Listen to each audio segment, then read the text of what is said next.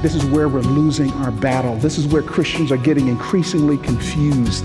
This is where we're going to all different kinds of places for advice, and we're trading ignorance that sounds good, but it's not life-changing. And the reason why we're not growing because we're intentionally, spiritually ignorant. And what are we sometimes ignorant about? Well, quite simply, we fail to understand how to survive the difficulties, the storms that come into our lives. How can we emerge from them and still stand? There are spiritual resources available, but we need to understand how to apply them. Stay with us. Welcome to Living a Legacy, featuring the Bible teaching ministry of Dr. Crawford Loritts. Our speaker has been teaching and sharing the Word of God for over 50 years as a pastor, conference speaker, and seminary professor. His books include Leadership as an Identity, Unshaken, and Your Marriage Today and Tomorrow. Crawford now serves as founder and director of Beyond Our Generation, a Christian leadership mentoring ministry. Today we'll hear the second part of Crawford's message, Still Standing, and we're learning that in order to stand or be strong, we must first realize that we can do neither without the power of God. Last week, Crawford offered 3 ways to stand within the storm. We humble ourselves, we brace ourselves, and we encourage ourselves. Let's pick it up with more about how to brace ourselves. There's a specific reference here to Satan's influence in our lives, and we brace ourselves by using the tools God gives us to defeat Satan. Our primary text is 1 Peter chapter 5, verse 6, but Crawford takes us to the book of Ephesians briefly. Let's join him now, Crawford Loritts, on Living a Legacy. Now, I'm telling you, if you try to fight the devil in your own strength, it's all over. Your history.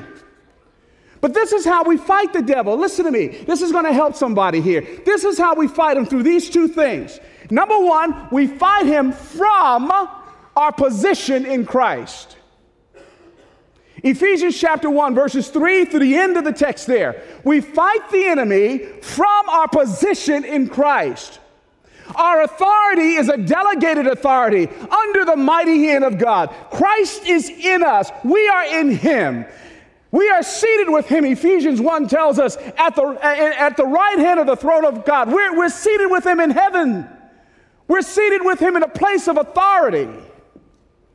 You have authority through the shed blood of the Lord Jesus and his resurrection and ascension. And sometimes you just have to verbalize that to the devil.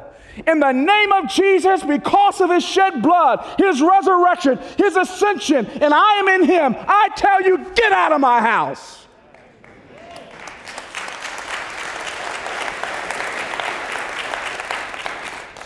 I'm intense about that because I've had to do that several times. You don't have to take that.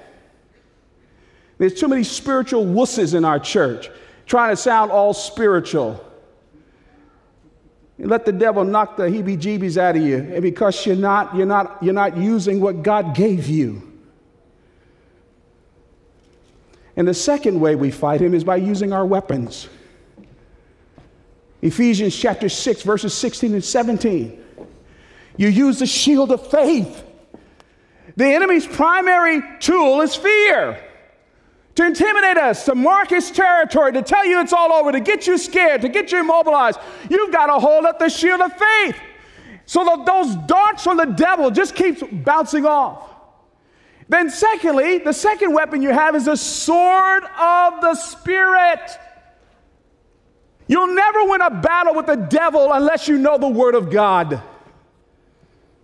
We want to dominate our lives with the truth of God's Word.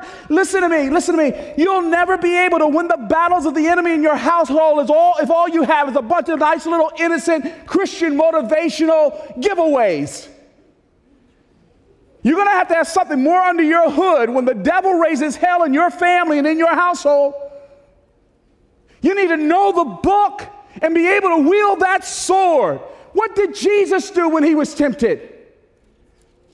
He said, it is written, it is written, it is written. And so should we. I'm pushing you. You need to memorize it. Get it in your heart. I challenge you teenagers. The reason why your peer group is beating up on you in school and you're wrestling with all this temptation and caving in.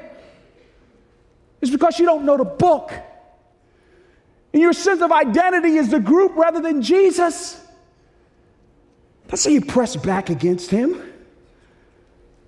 That's how you kick him out of your sphere. You stand tall. You declare, I'm in Christ. You hold up the shield. You quote the word. And you tell him to go back from where he came. I started to do the whole message around that because I think this is where we're losing our battle. This is where Christians are getting increasingly confused.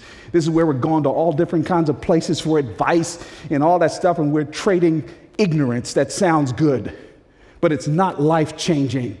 And we're stuck in the same old mess, and you keep doing the same old stuff that you did 5 years ago. You keep getting beat up by the devil by the same stuff you struggled with 15 years ago. And the reason why we're not growing because we're intentionally, spiritually ignorant.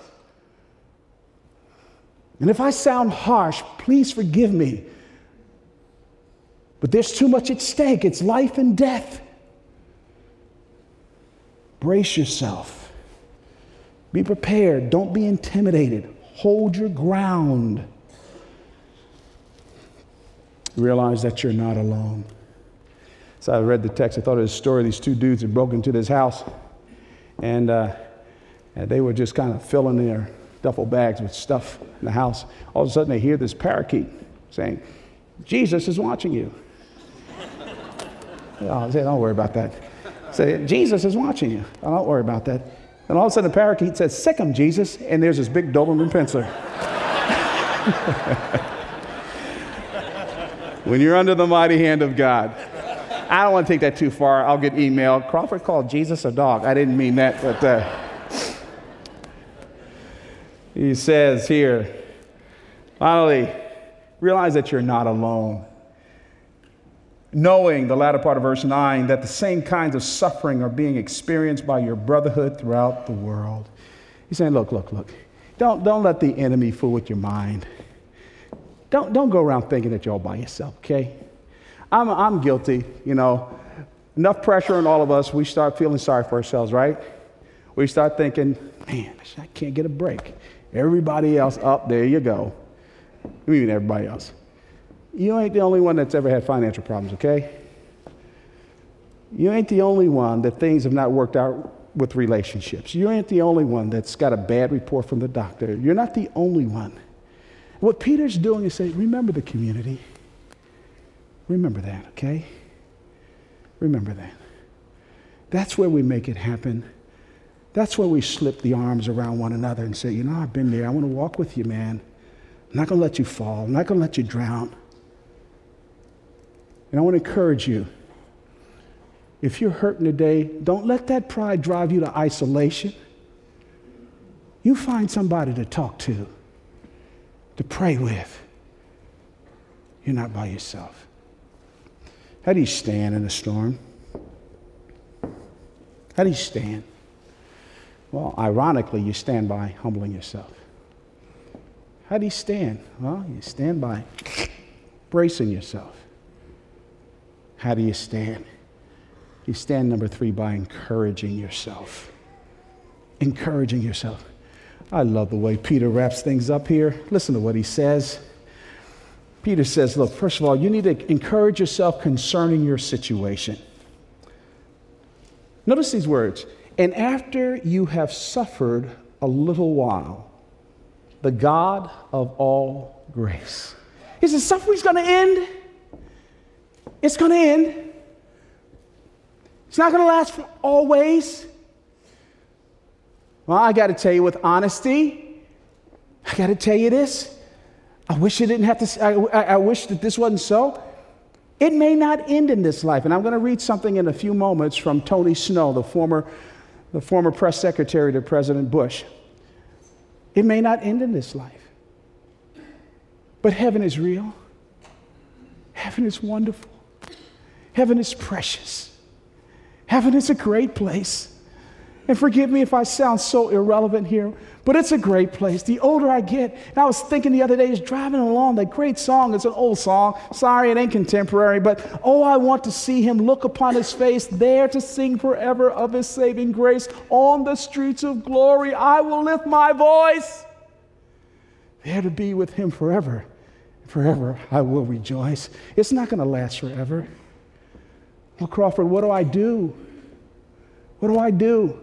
Well, here's what you do in your situation. Don't forget the line, the God of all grace. Grace.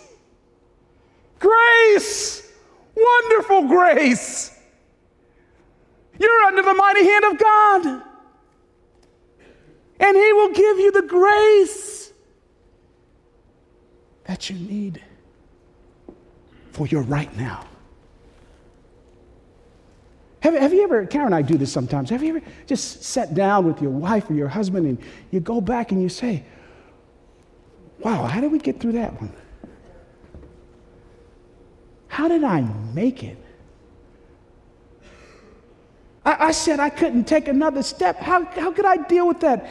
And then you feel something supernatural. Lift up your leg. You take another step. I can't do it. Oh, yeah, you can. You're under my hand, Crawford. I got you, buddy. But I don't know what it is. Yeah, come on. And some of you are there today. Can I encourage you? Stop fighting God's grace. Some of you here today, your pride has gotten out of control. And your pride is the barrier to experiencing God's grace. And so it will destroy you. Oh, you got to encourage yourself concerning your situation. It's not going to last always, and I've got God's grace. Secondly, you need to encourage yourself concerning your outcome. He says here, the latter part of verse 10, who has called you to his eternal glory in Christ. Is first of all, heaven ain't bad. One more time. You know the rest of the story. You're going to be with him. You're going to see those loved ones who were killed by Nero. You're going to see that brother of yours who was a slave that was beaten to death.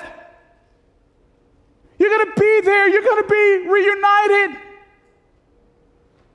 It's like my sister. I said this before, but her last words to me before she died, 3 hours later, she said, CW, he's a mighty God. He's a mighty God. And I'm going to see him. Ask God to give you a bigger heart for heaven. Then he says, secondly, you know what? You need to encourage yourself because you're being matured in all of this. Will himself restore, confirm, strengthen, and establish you.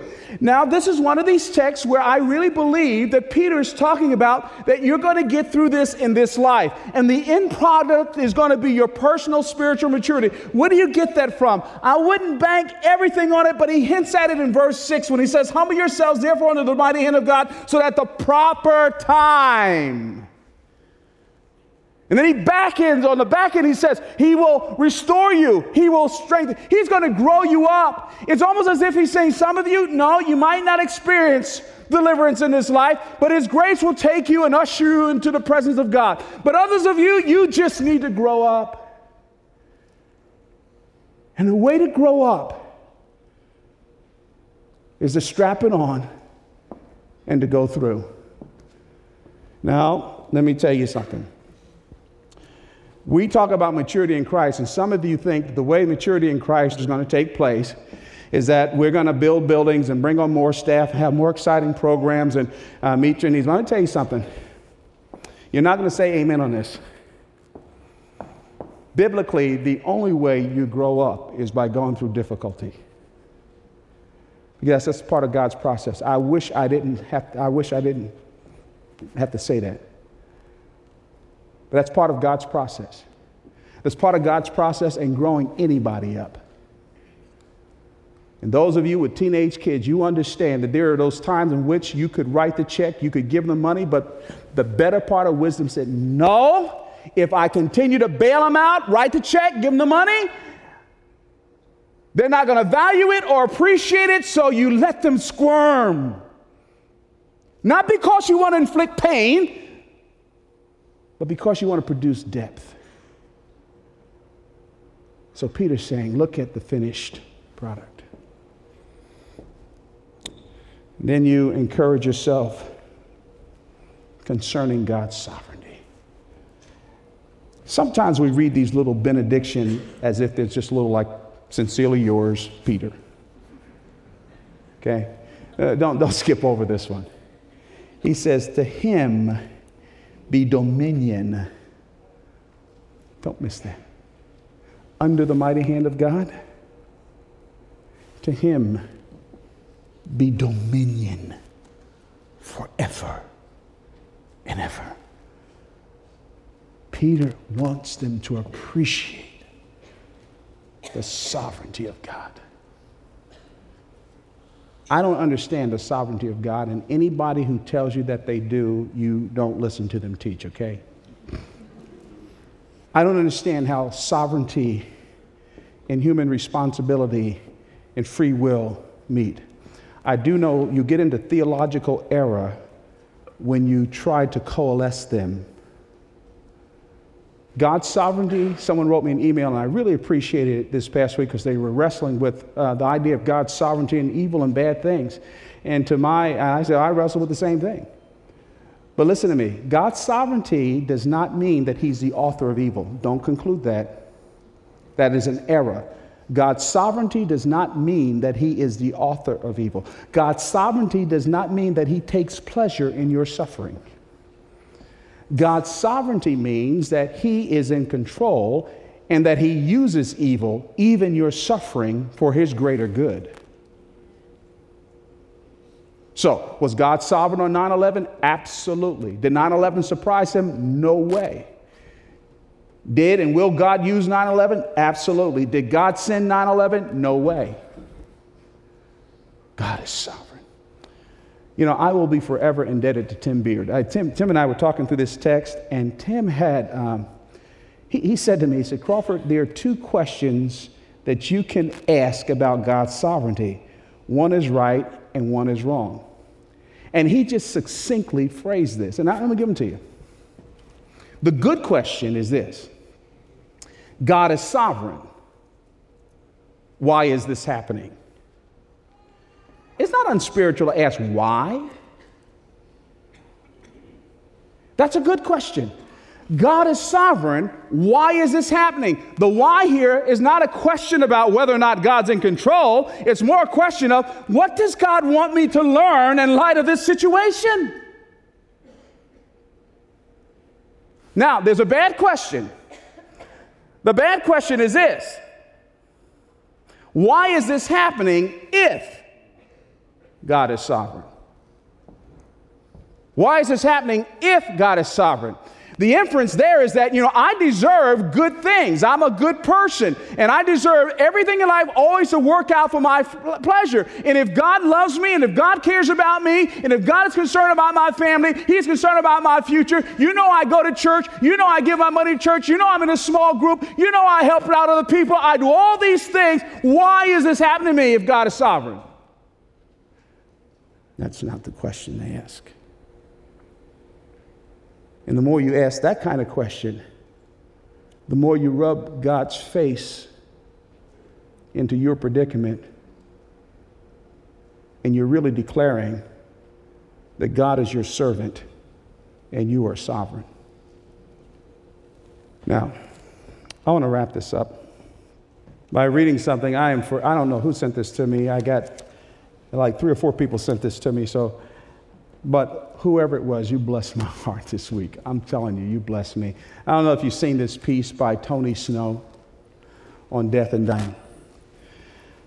Tony Snow, as I mentioned earlier, was the press secretary for George W. Bush, and he wrote this piece that really wraps up what I've been trying to say, and I'll just read 2 excerpts from it. Tony writes, "Blessings arrive in unexpected packages, in my case, cancer. Those of us with potentially fatal diseases, and there are millions in America today, find ourselves in the odd position of coping with our mortality while trying to fathom God's will. Although it would be the height of presumption to declare with confidence what it all means, Scripture provides powerful hints and consolations. The first is that we shouldn't spend too much time trying to answer the why questions. Why me? Why must people suffer? Why can't someone else get sick? We can't answer such things, and the questions themselves often are designed more to express our anguish than to solicit an answer. I don't know why I have cancer, and I don't much care. It is what it is, a plain and indisputable fact. Yet even while staring into a mirror darkly, great and stunning truths begin to take shape. Our maladies define a central feature of our existence. We're fallen. We are imperfect. Our bodies give out. But despite this, or because of it, God offers the possibility of salvation and grace. We don't know how the narrative of our lives will end, but we get to choose how to use the interval between now and the moment we meet our Creator face to face. Through such trials, God bids us to choose. Do we believe or do we not? Will we be bold enough to love, daring enough to serve, humble enough to submit, and strong enough to acknowledge our limitations? Can we surrender our concern in things that don't matter so that we might devote our remaining days to things that do? When our faith flags, He throws reminders in our way. Think of the prayer warriors in our midst. They change things, and those of us who have been on the receiving end of their petitions and intercessions know it. It is hard to describe, but there are times when suddenly the hairs on the back of your neck stand up, and you feel a surge of the Spirit. Somehow you just know. Others have chosen, when talking to the author of all creation, to lift us up, to speak of us. This is love of a very special order. But so is the ability to sit back and appreciate the wonder of every created thing. The mere thought of death somehow makes every blessing vivid, every happiness more luminous and intense. We may not know how our contest with sickness will end, but we have felt the ineluctable touch of God. What is man that thou art mindful of him?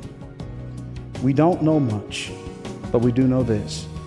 No matter where we are, no matter what we do, no matter how bleak or frightening our prospects, each and every one of us who believe, each and every day, lies in the same safe and impregnable place, in the hollow of God's hand.